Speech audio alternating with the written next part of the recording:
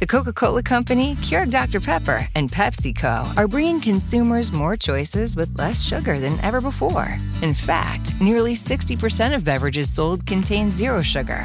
Visit balanceus.org to learn more.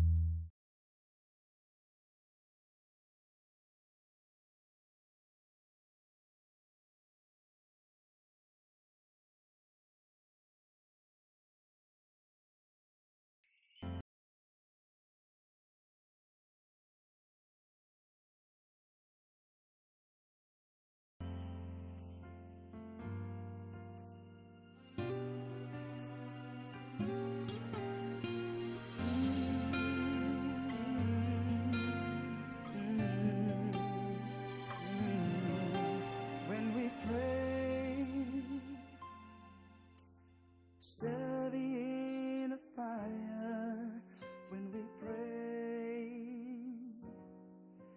Take away the world's desire when we pray.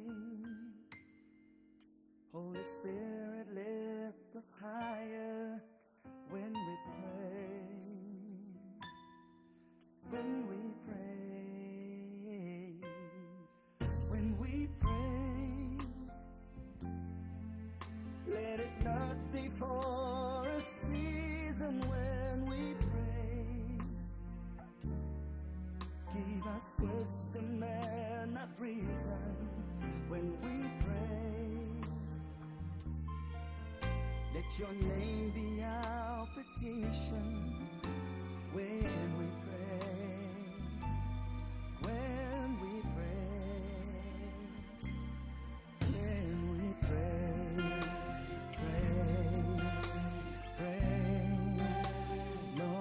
Show us the way. Pray, pray. When you pray, lean not on your understanding. When you pray, just take hold of His commandments. When you pray, know that He is your crying when you pray. When you pray. When you pray. Let it not be for a season when you pray. Ask for wisdom and not reason when you pray. Let His name be your petition when you pray. When you pray. Oh, when you pray. Pray, pray. Lord, show us the way. Show us. Show us. Pray. Lead us in your righteous ways. Turn our hearts to seek your face. Wash away all iniquity. Search the inner parts within. Wipe away every sin. At thy throne of grace I bow my knee.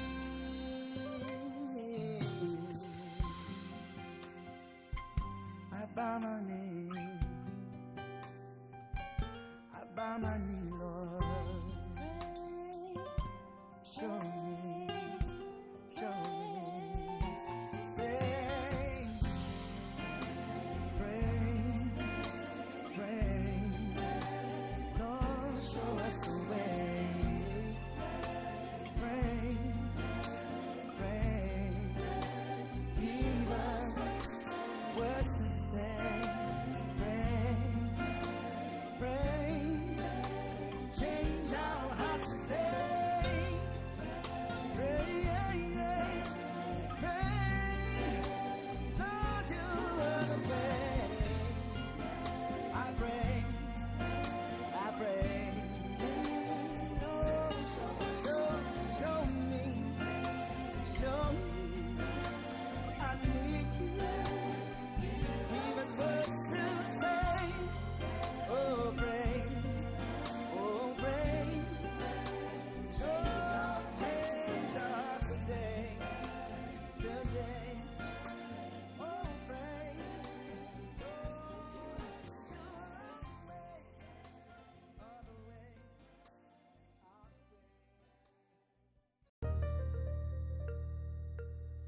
battle-ready prayer. Praises be to the God of Abraham, Isaac, and Jacob, the Holy One of Israel, Alpha and Omega, the beginning and the end. I give you thanks and praise for your goodness, your mercy, and your grace. I give thanks for a mind to pray, a heart to seek your face, and authority to bring my members into subjection. I thank you for this moment and the opportunity that each day brings. I know that each day is special, and I am empowered with unlimited potential. There are no ceilings on my life, obstacles that cannot be overcome, or barriers that can stand in my way. In fact, this is the greatest day of my life, and I am free to exercise all of the gifts and talents you have blessed me with. My hopes and dreams can manifest today, and I approach this moment with great expectation for miracles, breakthrough, and deliverance. I stand before you, Lord, naked, offering no excuses or justifications for my shortcomings and weaknesses. I come, Lord, seeking your standard and not those of men. I pray that you will forgive me my sins, known and unknown. Forgive every thought, deed, action, motive, or intent of my heart that is not lined up with your word, your will, or your calling and purpose for my life. Please forgive secret faults and uproot any seed of discontent that has been planted in my life. Forgive me, Lord, if I have held back the tide, and give me a heart to restore every person that I have wronged. Just as you forgive me, I forgive those that have wronged me, and I let go of any aught, bitterness, or ill will that I have held in my heart. I will not allow sin and bitterness to cut off the flow of blessings into my life. I repent right now in the name of Jesus, and I receive the power of the blood to cleanse me from all iniquity. I come before you, Lord, with a heart that is after your own, and a mind that is stayed on you. I thank you, Lord, for saving me from myself and the consequences of sin. I surrender, Lord, and give you total and complete reign over my life. I willingly submit to you in thanksgiving and praise. I thank you, Lord, for the relationship and fellowship that you have allowed me to share with you. I thank you for every moment, prayer, word, and opportunity to gain revelation and understanding concerning you. Forgive me for the times I have taken you for granted, or moments where I've allowed my focus and discipline to slip. I choose you, Lord, in all of your benefits, and denounce all ties and fellowship with the world. I have no place in the world, and denounce everything that it offers. You have given me a choice, Lord, and I choose to be in covenant with you. I have crossed the line of no return, and I will not look back. Each day I am getting more and more like you and growing further and further from this world. My reality in Christ is more real than what my natural eyes behold, and I know that you are not a million miles away. You are right here with me every step of the way. I will have confidence in you, Lord, concerning every situation I face, every decision I make, and every temptation in my path. Give me an ear, Lord, to hear your instruction, eyes that will not be deceived, and a heart that will remain faithful.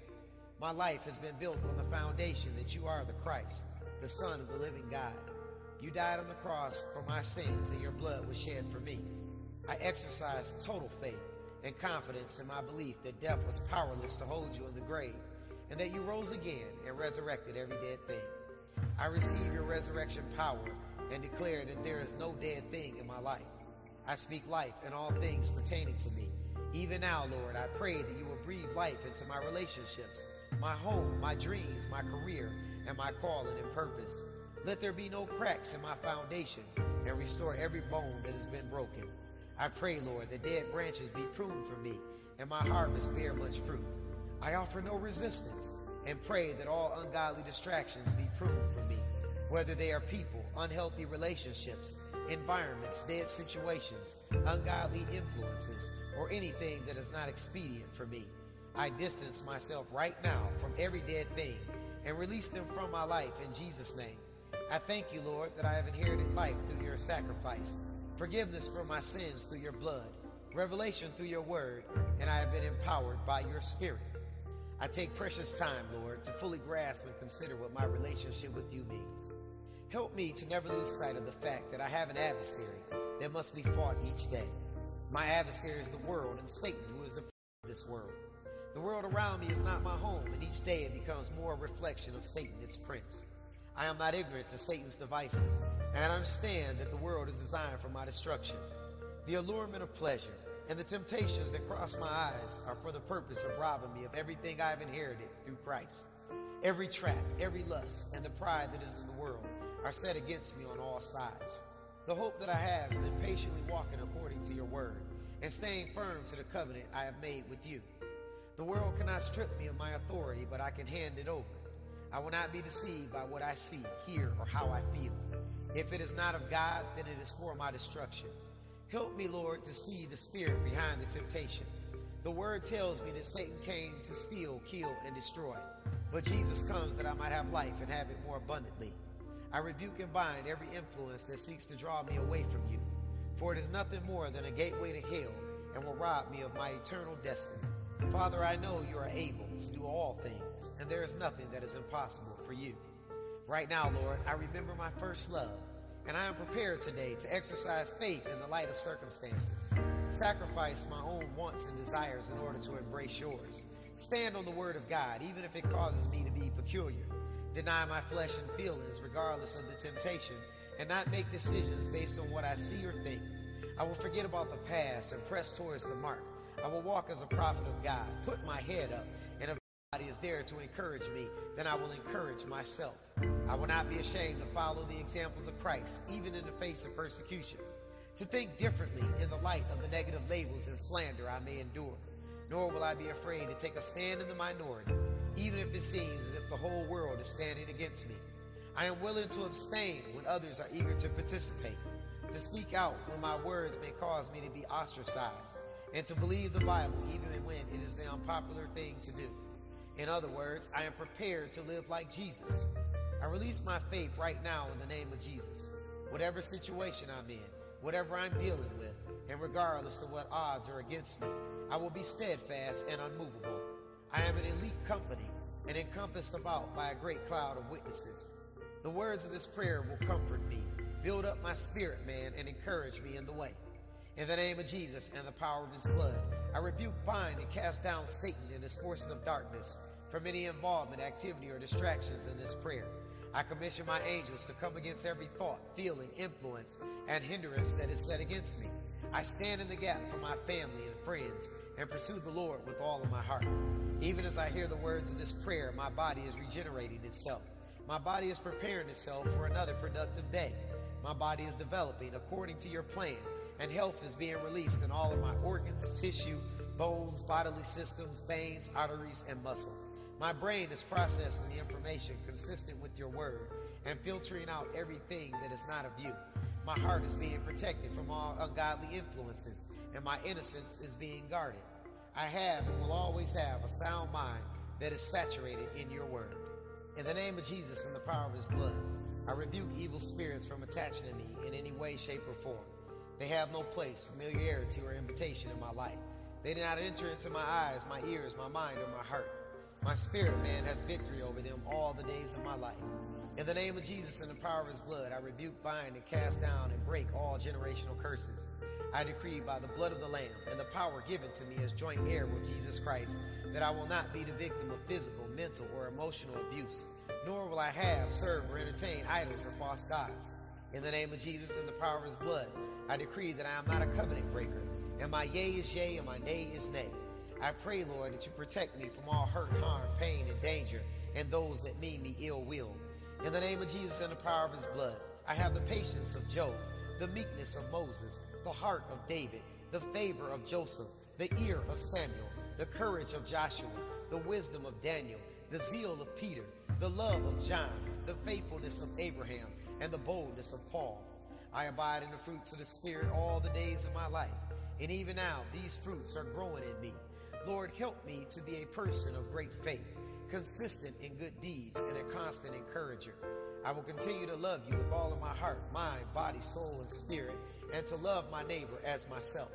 In the name of Jesus and the power of your blood, I pray, Lord, that you are first in everything that I do, and I have no priority greater than you all the days of my life. I am eternally connected to you and have an expectation in heaven. In the name of Jesus and the power of his blood, I pray that my face be before the Lord always, and that your angels encamp around me and deliver me. Order my steps in the word, and design my days according to your will. The Lord touches my mouth and puts his words in it. Lord, I will go wherever you send me and speak whatever you give me to speak. I am not afraid of their faces, because your sword protects me at all times. Father, you are my sustainer, my provider, my comforter, my guide, my strength, and most of all, my friend. In the name of Jesus and the power of his blood, I equip myself right now with the whole armor of God, that I am covered from head to toe in every aspect of my life. There should be no parts of my life that are exposed on the inside or out, but all should be covered by the blood of Jesus. In the name of Jesus and the power of his blood, I put on the helmet of salvation. I have been redeemed from all traces of poverty, and I rebuke and bind a poverty spirit. You supply all of my needs, and I am blessed all the days of my life. In the name of Jesus, I speak abundant harvest in my life. My bank accounts are overflowing, and my barns are full. The blessings of the Lord overtake and pursue me all the days of my life. I speak financial security and wholeness over my family and the perfect will of God in my life. In the name of Jesus and the power of his blood, I rebuke, bind, and curse the spirit of death. I shall not see untimely death, nor shall death have any hold over me. I shall fulfill all of my days, months, hours, years, minutes, and seconds. I have divine order in my life, and death has no grip on me. 1,000 shall fall by my side, and 10,000 by my right hand, but it shall not come nigh me. In the name of Jesus and the power of his blood, my feet are shod with the gospel of peace. Peace rests upon me and covers my mind and heart. I have peace in the midst of storms, chaos, and confusion. Your peace comforts me in times of trial and sustains me from being weary. It surpasses all understanding, rendering logic helpless, and my faith sustains me. Father, you are an awesome God. You are not a million miles away, but right here with me each and every day. You walk with me, talk with me, and guide me every step of the way. You love me, and I rest in you, and I know that you are my God. In the name of Jesus and the power of his blood, I have been empowered with the sword of the Spirit, and I have authority over all power of Satan. I rejoice and celebrate that my name is written in the Lamb's book of life. The sword of the Lord shall never depart from me, and I speak boldness into my spirit. I rebuke, bind, and cast down the spirit of fear. You have not given me the spirit of fear, but of power, love, and a sound mind. When I walk through the waters, you are with me. When I go through the rivers, you help me. And when I pass through the fire, the flame does not kindle upon me. You have set your love upon me, and you protect me all the days of my life. The hedge of protection rests on me, and your fire shall be in my spirit. In the name of Jesus and the power of his blood, the shield of faith is an extension of my arm. My faith shall not fail me, and I trust in the Lord with all of my heart, mind, body, soul, and spirit. If you said it, then I know that you will do it. You shall not withhold any good thing from me, and you are able to perform your word in my life. I fortify my faith by releasing the promises of God into my life. Every word you have spoken concerning my destiny shall be established and come to pass, and my enemy shall not prevail against me. In the name of Jesus, I pray over my marriage. I pray that my marriage will continue to be everything that the word of God called it to be. My marriage shall be built on faithfulness, trust, loyalty, and a mutual love of God. You shall be the head of my house, at the center of everything we do, and the word of God shall be the binding and final authority in all matters. I am God's ambassador in my house, and I shall cover my spouse all the days of my life through my word, examples, character, and deeds. My marriage is blessed and washed in the blood, and shall weather any challenges that arise against it. Our love continues to grow stronger each day as the Lord allows us to see more of him in one another. If I am single, then I confess total contentment within myself, wholeness in my life, patience to wait on God, and security in Christ. I am a person of high self-esteem and significant value to the kingdom. I will not compromise my covenant with God, nor will I allow fear to cause me to operate in the fleshly realm. I exercise complete and total control over my mind, my will, and my emotions, and I do not leave any doors open for Satan to sneak in. I understand that every relationship is not for me. Every person does not have my best interests. All that glitters isn't gold, and every sugary thing is not sweet. In the name of Jesus, I will not be distracted by counterfeits and wolves in sheep's clothing. I will not lower my biblical expectations, nor will I give in to the pressures of the world. I have total confidence in God and the plan that he has for my life. In the name of Jesus, I surrender my children to you, Lord, and trust you to impart me with the ability and wisdom to raise them in the fear of the Lord. I make a commitment to my children to openly receive the instruction in your word on how to raise them, love them, and properly present them before you at that day. I pray that your calling and purpose will be fulfilled in them, and ask that you guide and direct me in all matters concerning them. I shall be careful to represent you before them in everything that I say or do.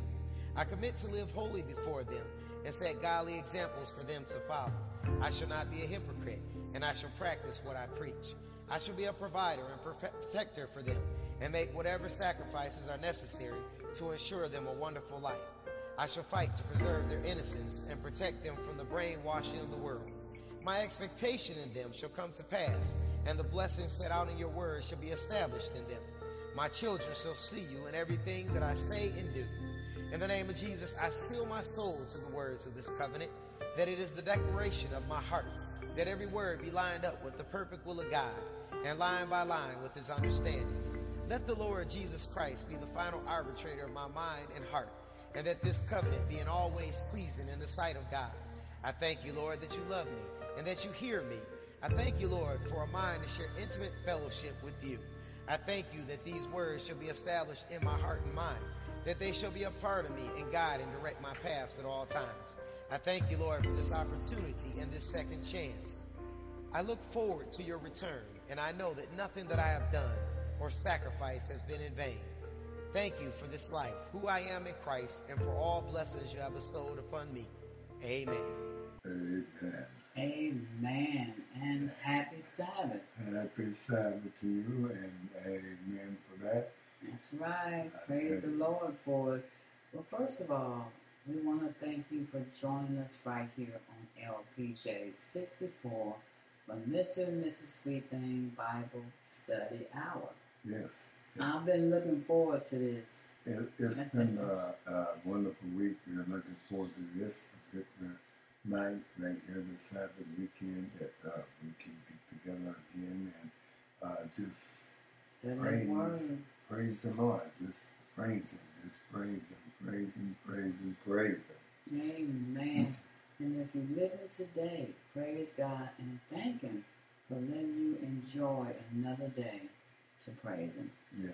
So we're going to be studying, if you was with us this week, we were talking about the flood. Now we're going to talk about all nations and Babel. So we're still in the Old Testament. Yes. And we're going to be going back and forth to the Old and to the New. We're going to start with Genesis 11:9. Therefore, its name is called Babel, because there the Lord confused the language of all the earth, and from there the Lord scattered them abroad over the face of all the earth. Right.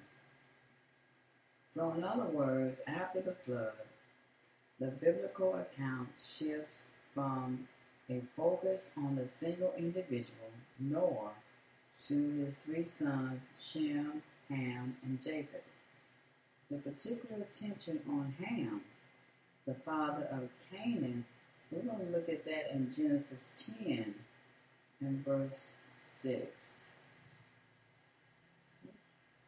10 and verse 6. And the sons of Ham. The sons of Ham was Cush, Mizraim, and Phut, I think that's P-H-U-T, and Canaan. Those were the sons of Ham. And let me go down to 15 in that same chapter.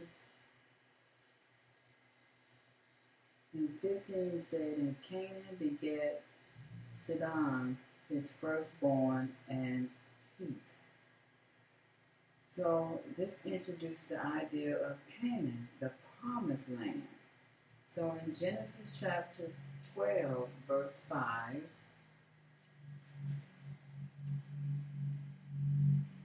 let me get in there. Genesis chapter 12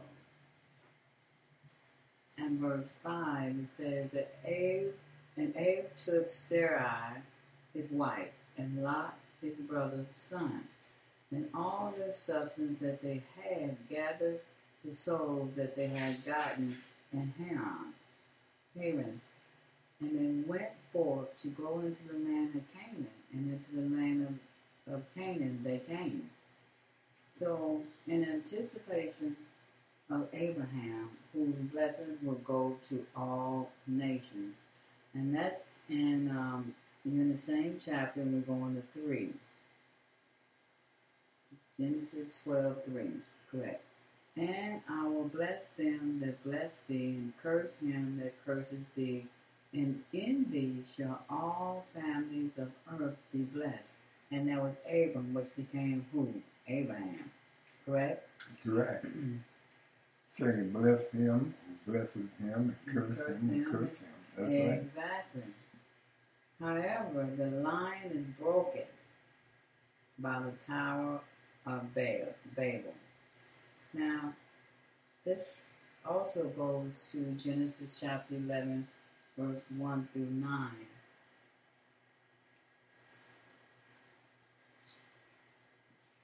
And the whole earth was of one language and of one speech. And it came to pass, as they journeyed from the east, that they found a plain in the land of Shinar, and they dwelt there. And they said one to another, Go to, let us make brick and burn them thoroughly. And they had brick for stone, and slime had they for mortar. And they said, Go to, let us build us a city, and a tower whose top may reach unto heaven. And let us make us a name, lest we be scattered abroad upon the face of the whole earth. And the Lord came down to see the city, and the tower was the children of men building. And the Lord said, Behold, the people is one, and they have all one language, and this they began to do. And now nothing will be restrained from them which they have imagined to do. So go to, let us go down, and there confound their language, that they may not understand one another's speech. So the Lord scattered them abroad from thence upon the face of all the earth, and they left off to build the city. Therefore is the name of it called Babel, because the Lord did there confound their language of all the earth, and from thence did the Lord scatter them abroad upon the face of all the earth. And that is the reason, once again, God's plan for humankind was disrupted. What was supposed to be a blessing, again, which with Abraham was going to be a blessing, the birth of all nations become another occasion for another curse. So the nations united in order to try to take God's place. God responds in judgment on them, and through the resulting confusion, the people get scattered throughout the world, thus fulfilling God's original plan to fill the earth. So in the end, in spite of human wickedness, God turns evil into good. He has always the last word. You got that right? You got the last word. You will always have the last word. There, always. You think you're going to get it? Wrong. God is going to always have that last word. That's right. And so here we start with the curse of Ham and his father's tent. We're going to go to Genesis chapter 9, verse 21 and 22. Let's start at 20. All right. And Noah began to be an husbandman, and he planted a vineyard. And he drank of wine and was drunken, and he was uncovered with his tent. And Ham, the father of Canaan, saw the nakedness of his father, and told his two brothers without. And Shem and Japheth took a garment and laid it upon both their shoulders, and went backwards, and covered the nakedness of their father, and their faces were backwards, and they saw not their father's nakedness. So that's the reason why Ham was cursed, because of what he went and done. So the curse of the confused nation at the Tower of Babel. So he was cursed because of what he told his brothers about his dad's nakedness. Yeah, he looked up on his father's nakedness. That's why he was cursed. And when at the Tower of Babel, they was going to build a tower to help them. And they were cursed. And they were cursed because they was going against God's rule. As well as the son that looked up on his father's nakedness and told others. And told his brothers about it. And that was against God's rule. That's right. He said, honor thy father and thy mother. That's right. So but if he was drunk, he should have covered him. Instead, they got him drunk and everything, and laughed at him, and uncovered his nakedness, and told the others about it. That's right. So what it's showing here is that Ham was cursed, the Tower of Babel was cursed. So eventually, those curses will be turned into a blessing for the nations.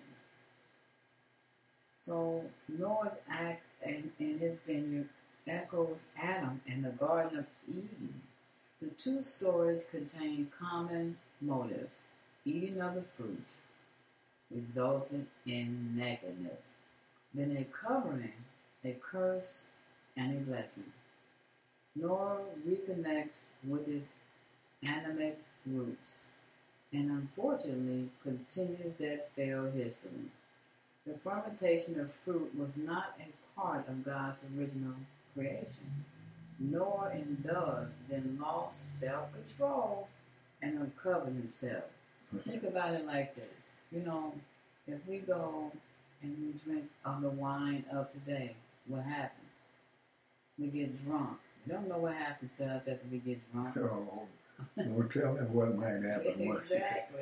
Don't tell them where you might end up. Don't tell them what you might do. So our nakedness can be uncovered because of it.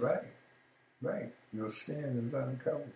That's it. That's really what he's saying. That's what he's saying. That's exactly what he's saying. And he said the fact that Ham saw his nakedness hints at Eve, who also saw the forbidden tree. This parallel suggests that Ham did not just see furtively by accident his father's nakedness. Mm-hmm. He went around and talked about it without even trying to take care of his father's problem. So instead of covering up, that's right, and helping his father and protecting him from everybody else seeing his nakedness, he talked about it. He talked about his father being drunk. He talked about his father, how his father acted as being drunk. He talked about how much his father drank, and just all the ugly things that his father did. Instead of covering up, he talked about it. He told the world about it. He told his brothers about it. Yes. So in contrast, his brothers' immediate reaction was to cover their father, while Ham left him naked, implicitly denounces Ham's actions. This is what God is telling us. Instead of talking about your brother's nakedness, cover him up. Help him get it together. Help him get himself together. Help him get his life together instead of talking about it. In other words, like you're saying, the issue at stake here is more about the respect of one's parents. Failure to honor your parents who represent your past will affect your future. Let's look at Exodus 20:12. Yeah. Exodus 20:12 in the Old Testament. Exodus. Yeah. Right there. Exodus, EX. Yeah. Oh, Exodus. God, bring it down. It was up here under Exodus 20:12. Exodus 20:12. It says, honor thy father and thy mother, that thy days may be long upon the land which the Lord thy God hath given thee. So you compare that with Ephesians in the Old Testament. Go to Ephesians, EPH 6:2. Ephesians 6:2. Okay, please. Ephesians 6:2. No, keep going. Ephesians 6:2. This is the New Testament. Yes, the New Testament. Keep going up the other way. Ephesians, EP. I think we both passed. I think we both there it is, passed. EPH. Yeah, there we both passed it too. Ephesians chapter 6. 6:2. Okay. And it says the same thing. Honor Thy father and thy mother, which is the first commandment with a promise. That's right. So That's in right. other words, because he done what he did and did not honor his mother and his father, hence the curse which will influence Ham's future and that of his sons Canaan. That's right. See, I don't think we really understand how important it is to honor mother and father, because there's a promise behind it. He didn't say it in from mother and father. No, he did not. Was good or bad. It says honor. It didn't say, right. It didn't say if they was a good mother, a bad mother, a good father, or a bad father. It says honor thy them. mother and thy father, that their days may be longer, which is the first commandment, and with a promise. That's right. Think about it, young people. If you have your mother and father still, you need to honor them. Respect them, regardless of whether you want to or not. It's with a promise. If you want your days to be longer on this earth, then you need to respect your mother and your father, because it definitely will be cut off. If you want to be here longer than 70 years, longer than 70, you want to get a 71, 72, 74, maybe 78, then you got to do this right here. You got to honor thy thy mother mother and father. You got to do that. You have So, to do that. of course, it is a gross theological mistake and an ethical crime to use this text to justify racist theories against anyone. But the prophecy is restricted to Canaan, Ham's son. The biblical author has in mind some of the corrupt practices of the Canaanites. We're going to start with Genesis chapter 19, verse 5 through 7. Genesis, we love Genesis. Genesis 19, that's 5 through 7. All right. And they called unto Lot and said unto him, Where are the men which came into thee this night? Bring them out unto us, that we may know them. And Lot went out at the door unto them, and shut the door after him, and said, I pray you, brethren, do not so wickedly. And we'll go to 31 in the same chapter. 19:31. So it'd be 31 through 35.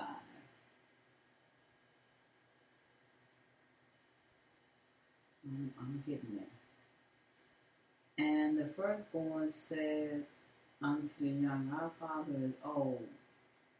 Said, and my oldest daughter.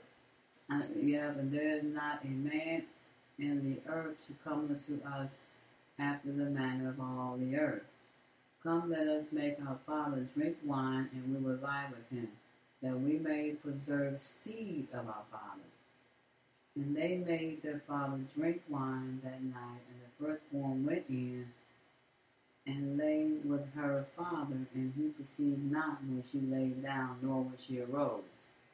And it came to pass on the morrow that the firstborn said unto the younger, Behold, I lay yesternight with my father. Let us make him drink wine this night also, and go thou in and lie with him, that we may preserve seed of our father. And they made their father drink wine that night also, and the younger arose and lay with him, and he preserved not when she lay down, nor when she rose. So in addition, the curse contains a promise of blessings, playing on the name Canaan, which is derived from the verb Cana, meaning subdue. It is through the subduing of Canaan that God's people, the descendants of Shem, will enter the promised land and prepare the way for the coming of the Messiah, who will enlarge Japheth in the tents of Shem. So we'll look at Genesis chapter 9 and verse 27. In verse 27. All right, 27. There we go. And like he's saying, God shall enlarge Japheth, and he shall dwell in the tents of Shem, and Canaan shall be his servants. This is a prophetic allusion to the expansion of God's covenant to all nations, which will embrace Israel's message of salvation to the world.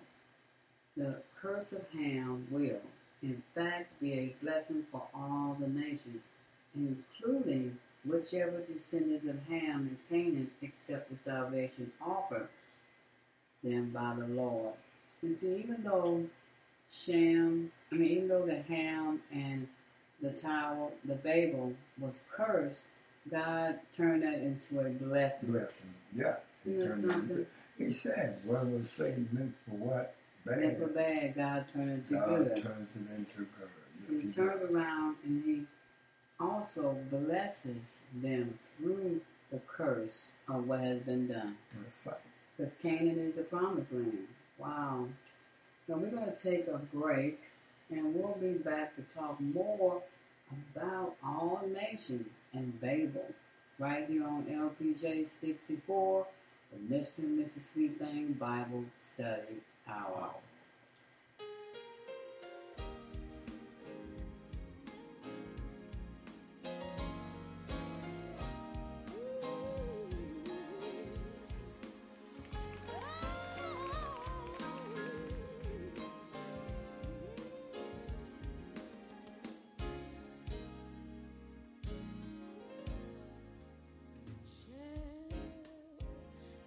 Caught by your hand,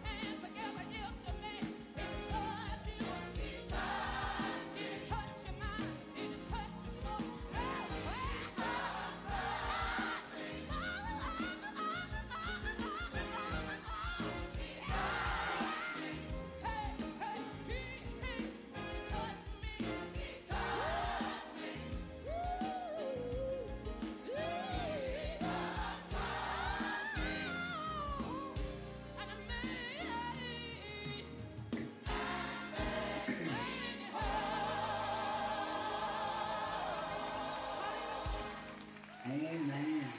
Amen, amen, amen. All right, if you just joined us, you're listening to LPJ 64 with Mr. and Mrs. Sweet Thing Bible Study Hour. And we're talking about all nations and Babel. All nations. I think I'm learning something about all this from the flood to the, Noah and all this powerful. Yes, it's powerful. Yeah, Yes. from the fall of Adam all the way to what we're talking about now.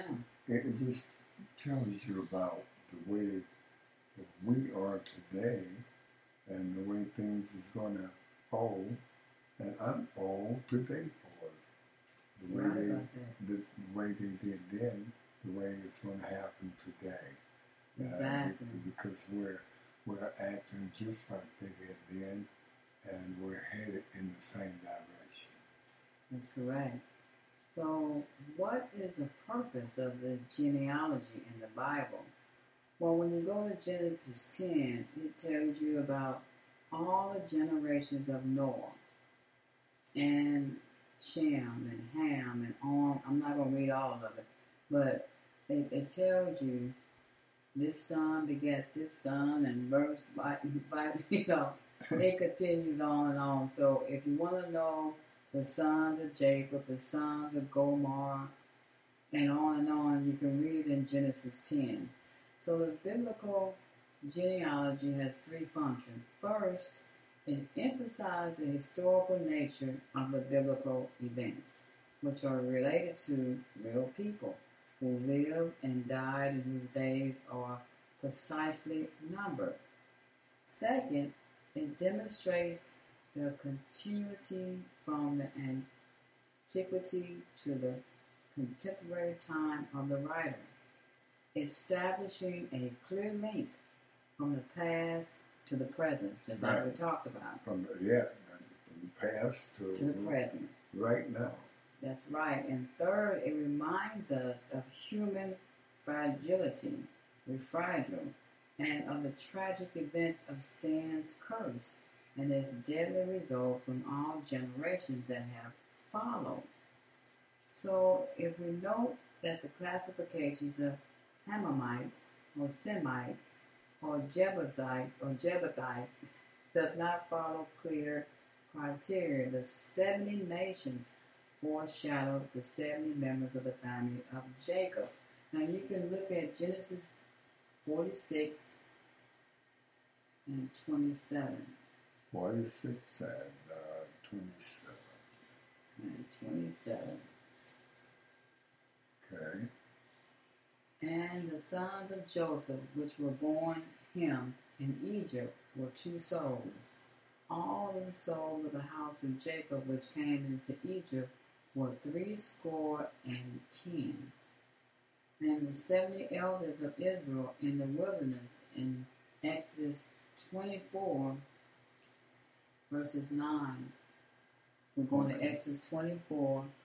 I know we're going from one scripture to another. 24 and 9. All right.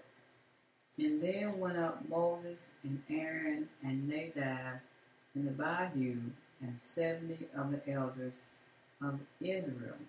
The idea of a correspondence between the 70 nations and the 70 elders suggests the mission of Israel towards the nations. When the Most High divided their inheritance to the nations, when he separated the sons of Adam, he set the boundaries of the people according to the number of the children of Israel. We're going to go to Deuteronomy 32:8. 32 and verse 8. Verse 8. All right. It says, when the Most High divided to the nations their inheritance, when he separated the sons of Adam, he set the boundaries of the people according to the number of the children of Israel. Along the same line, Jesus sent 70 disciples to evangelize. Let's go to Luke. We're going to go to the New Testament. Oh, Luke. Luke chapter 10, verse 1. Okay. And after these things, the Lord appointed other 70 also, and sent them 2 by 2 before his face into every city and place, whither he himself would come. Well, what this information shows us in the direct link between Adam and the patriarchs, they all are historical figures. They're real people from Adam onward. This also helps us understand that the patriarchs had direct access to witnesses who had personal memories of the ancient events. Wow, that's pretty powerful. So what does this teach us about historically all these prophets were? Well, we can look at Matthew chapter 1, verse 1 through 11. Chapter 1, 1 through 11. See, the book of generations of Jesus Christ, the son of David, the son of Abraham. Again, this is in the New Testament. That's why we're saying you cannot get rid of the old. Because what does it do? It tells you Abraham begat Isaac, and Isaac begat Jacob. Jacob begat Judas and his brothers. Yes. And then Judas begat Phares and Zerah of Thamar, and Phares begat Ezram, and Ezram begat Aram.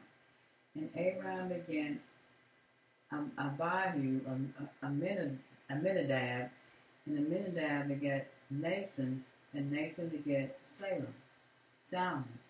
And Salmon begat Booz of Racham, and Booz begat Obdi of Ruth, and Obdi begat Jesse. And onward and onward. See, we got to know that even in the New Testament, it tells you who was the father, and onward and onward. So again, that's historical. And so why is knowing and believing that they were real people important for our faith today?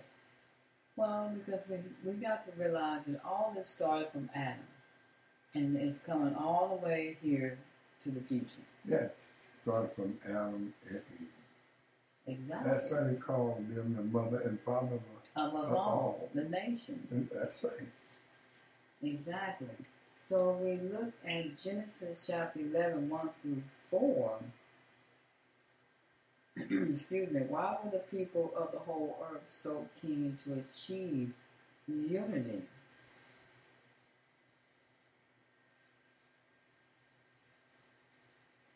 Like you said, the whole earth was of one language and of one speech.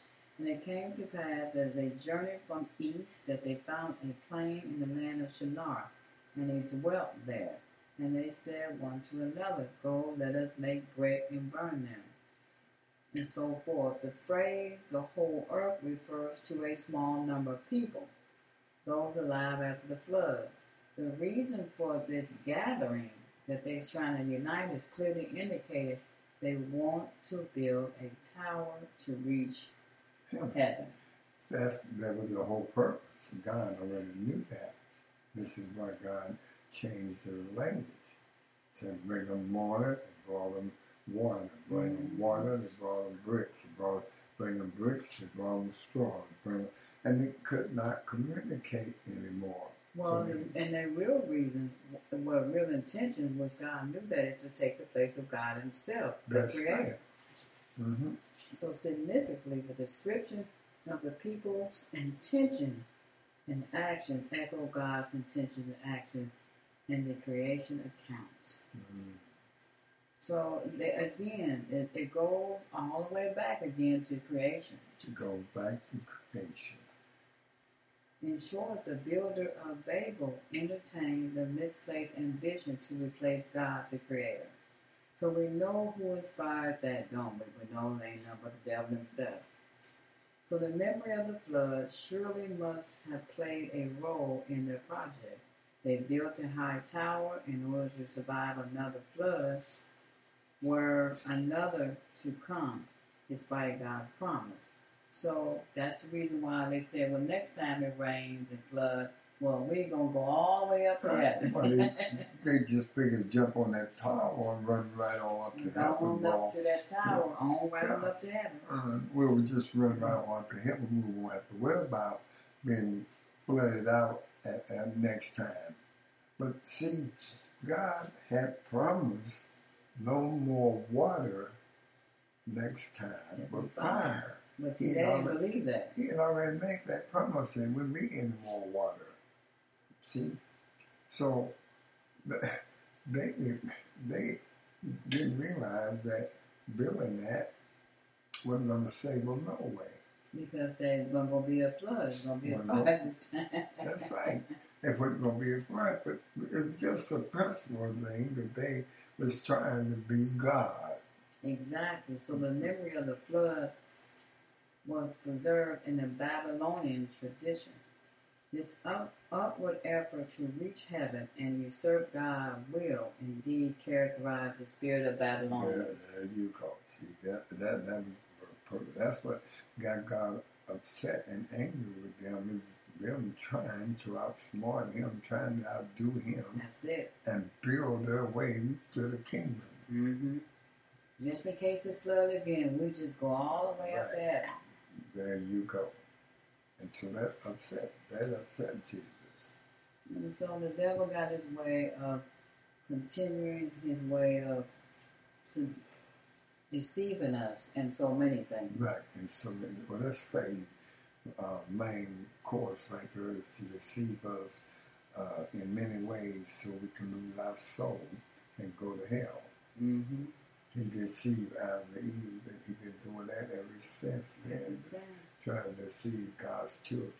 This is why the story of the Tower of Babel is such an important motive in the book of Daniel as well. The reference to Shinar, which introduces the story of the Tower of Babel, that's in Genesis 11:2.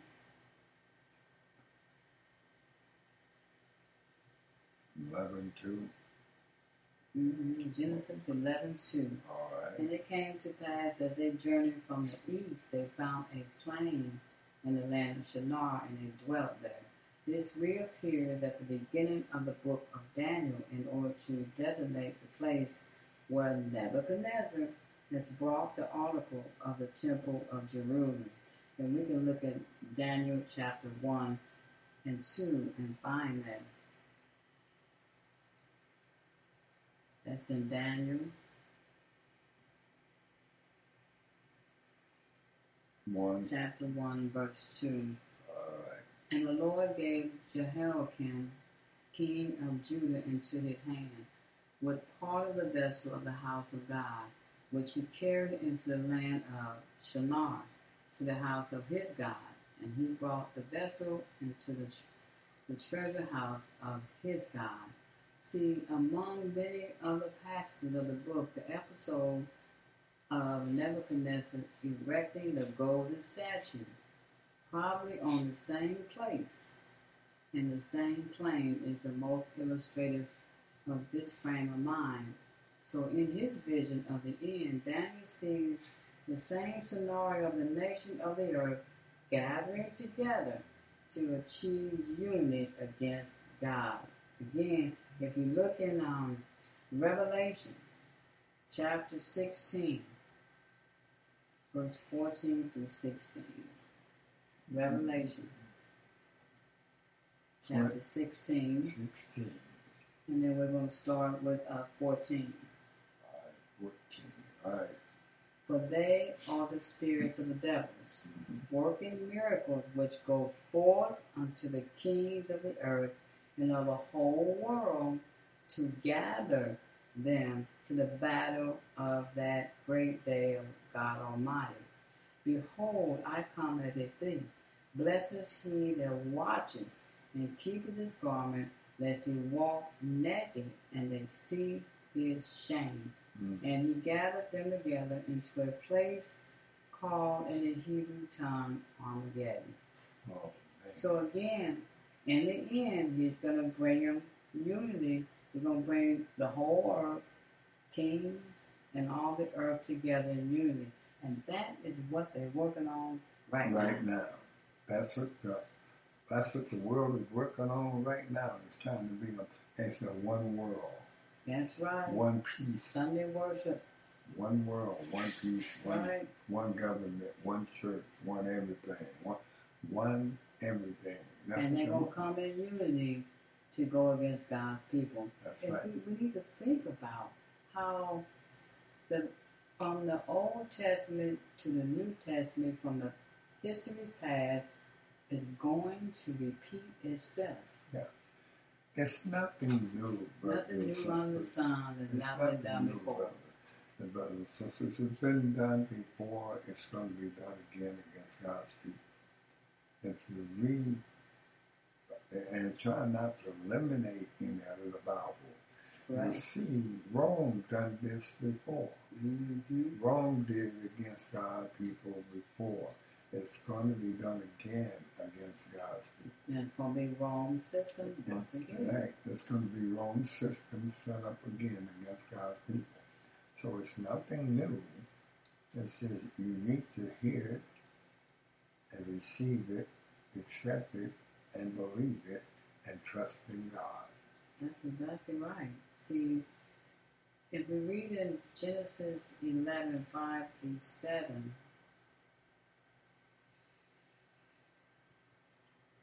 we love Genesis. Genesis Oh, we're back to my, Genesis you know that's my 11, book. 5 through 7. That's my book, Genesis Chapter 11, 5 through 7.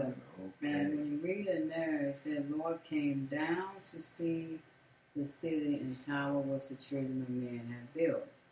Now, when you read those from 5 to 7, and then you go to Psalm chapter 139, you're going to go to chapter 139 in Psalms. Okay. All right, 139. 139, and we start at number 7. Okay, number 7. There we go. It says, whither shall I go from thy spirit, or whither shall I flee from thy presence? If I ascend up into heaven, thou art there. If I make my bed in hell, behold, thou art there. Mm. If I take the wings of the morning and dwell in the uttermost parts of the sea, even there shall thy hand lead me, and thy right hand shall hold me.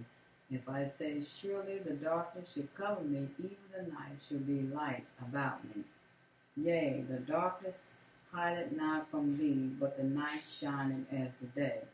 The darkness and light are both alike to thee. So, ironically, although the men were going up, again, God had to come down to them. That's right. So the descendants of God is an affirmation of His supremacy. God will always be beyond our human reach. Any human effort to rise up to Him and to meet Him in heaven is useless. And it's ridiculous, too. That's right. It's ridiculous. No question. It's no In order to save us, Jesus came down to us. There was indeed no other way for Him to save us. There was no other way. He came. No other way. He came to save us and to redeem His what? His people. His people. Redeem this earth. Redeem this His earth from property. the devil This himself. was His property. This belongs to Him. That's came right. He shed His Yes. blood for it. He brought us That's by right. Christ. That's His right. blood. He came to redeem His earth, His people, His land. This belongs to Him. He came to redeem it all. He came to give us back as well as His earth. Exactly. We Yes, have to remember that. It was about all of it. It was about us and the earth. Amen. That's right. It was about all of it. All of it. He wanted it all back. He wanted us as well as His earth. And that's what we got to remember, that God always Jesus always come down to us, because His standards is high, and we cannot go high enough to reach Him. But through Jesus Christ, That's right. we got to go through Him. He came down because all of this down here was not worthy to go up.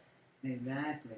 when nothing down here worthy to go up. He had to come to redeem it, to save it, to sanctify it, to make it holy, get it right to go up. It was all condemned. It was all unworthy. And we was hopeless. We wouldn't be here if Jesus didn't die and shed his blood for us. He came to set me and to be our Savior. He come to set us free. That's right, set us free from sin. So he had to come to us to save us, to make us righteous, make us holy. We couldn't go there. The place he come from was too holy for us to even look at, let alone touch. Amen. So he had to come and redeem us. That's why he came to us. Yes, and thank God he came to us. And that's a blessing in itself. Yes, it was. So we're going to go to the New Testament. We're going to Luke. Luke chapter 1, verse 26. Oh, look here. Chapter 1, verse 26. Let's go to verse 26. So, in Luke, what does this teach us about God's coming down to us? We're going to start at 26. And in the 6th month, the angel Gabriel was sent from God into a city of Galilee named Nazareth to a virgin espoused to a man whose name was Joseph of the house of David, and the virgin's name was Mary. And the angel came in unto her and said, Hail, thou art highly favored. The Lord is with thee. Blessed art thou among women. And when she saw him, she was troubled at his saying, and cast in her mind what manner of salutation this should be. And the angel said unto her, Fear not, Mary, for thou hast found favor with God. And behold, thou shalt conceive in thy womb, and bring forth a son, and shall call his name Jesus. He shall be great, and shall be called the Son of the Highest. And the Lord God shall give unto him the throne of his father David. And he shall reign over the house of Jacob forever, and of his kingdom there shall be no end. So there's no end. So that teaches us about God's coming down to us because of what? Because of Jesus. He came down and he said he should be great. He should be called the Son of the Highest.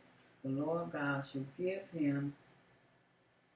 unto him the throne. That's right, the throne. That's the throne. That's right, the throne. So that's right. That's right. So the descendants of God remind us also of the principle of righteousness by faith and of the process of God's grace. So whatever work we may perform for God, he will still have to come down to meet with us. It is not what we do for God that will bring us to him and to redemption. Instead, it is God's move towards us that will save us. That's right. We got to remember that. That's what he said. Jesus so loved the world, he done what? That he gave his only begotten Son. All right. He so loved us. He gave. His only. He gave. Right. He gave. That shows how much he cared about us. No. There you go. So we just thank the Lord from the very beginning of Adam all the way right now to the Tower of Babel and all the nations that have become blessed. So we just want to thank you for joining us for this wonderful time about the Tower of Babel that has brought us and continue to bring us to this present time. We're going to play another song, and we'll come back to closing prayer, and we're going to give you our email address. But keep it locked in on LPJ 64 with Mr. and Mrs. Sweet Thing Bible Study Hour.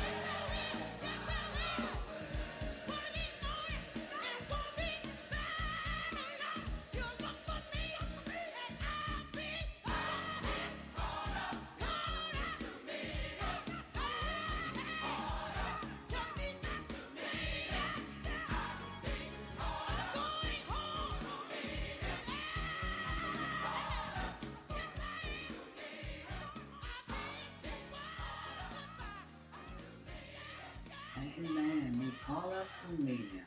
We just want to thank you tonight for joining us right here on LPJ 64 for Mr. and Mrs. Sleep Thing Bible Study Hour, where we was talking about all nations and Babel. We're going to give you our email address. If you have any Bible questions or you need prayer, you can email us at robtgina50@gmail.com. And so we hope you come back Monday from 9 p.m. to 10 p.m.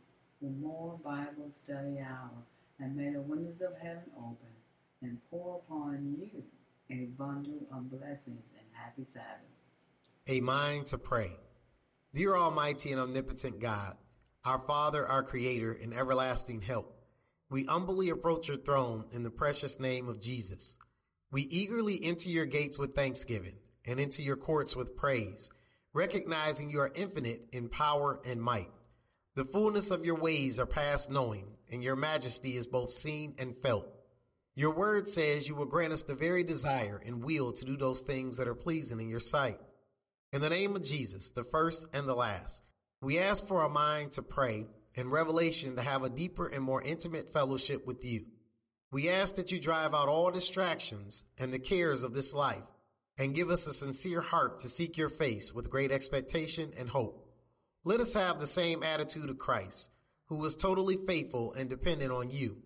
In the name of Jesus, help us, Holy Spirit, to submit our minds to the purpose and plans of God while teaching us how to follow him daily. Let us turn from our wicked ways so that our sins be forgiven and that you hear our prayers and restore our land. In the name of Jesus, renew our minds and saturate them in your word, that our thoughts are pure and steadfastly focused on you. Draw us near and let us listen attentively to your voice, cherishing every moment in prayer and fellowship with you. Let us desire your presence more than our natural food, and give us a mind to pray and seek your kingdom above all else, while trusting you to provide all of our needs. In Jesus' name we pray. Thank God. Amen.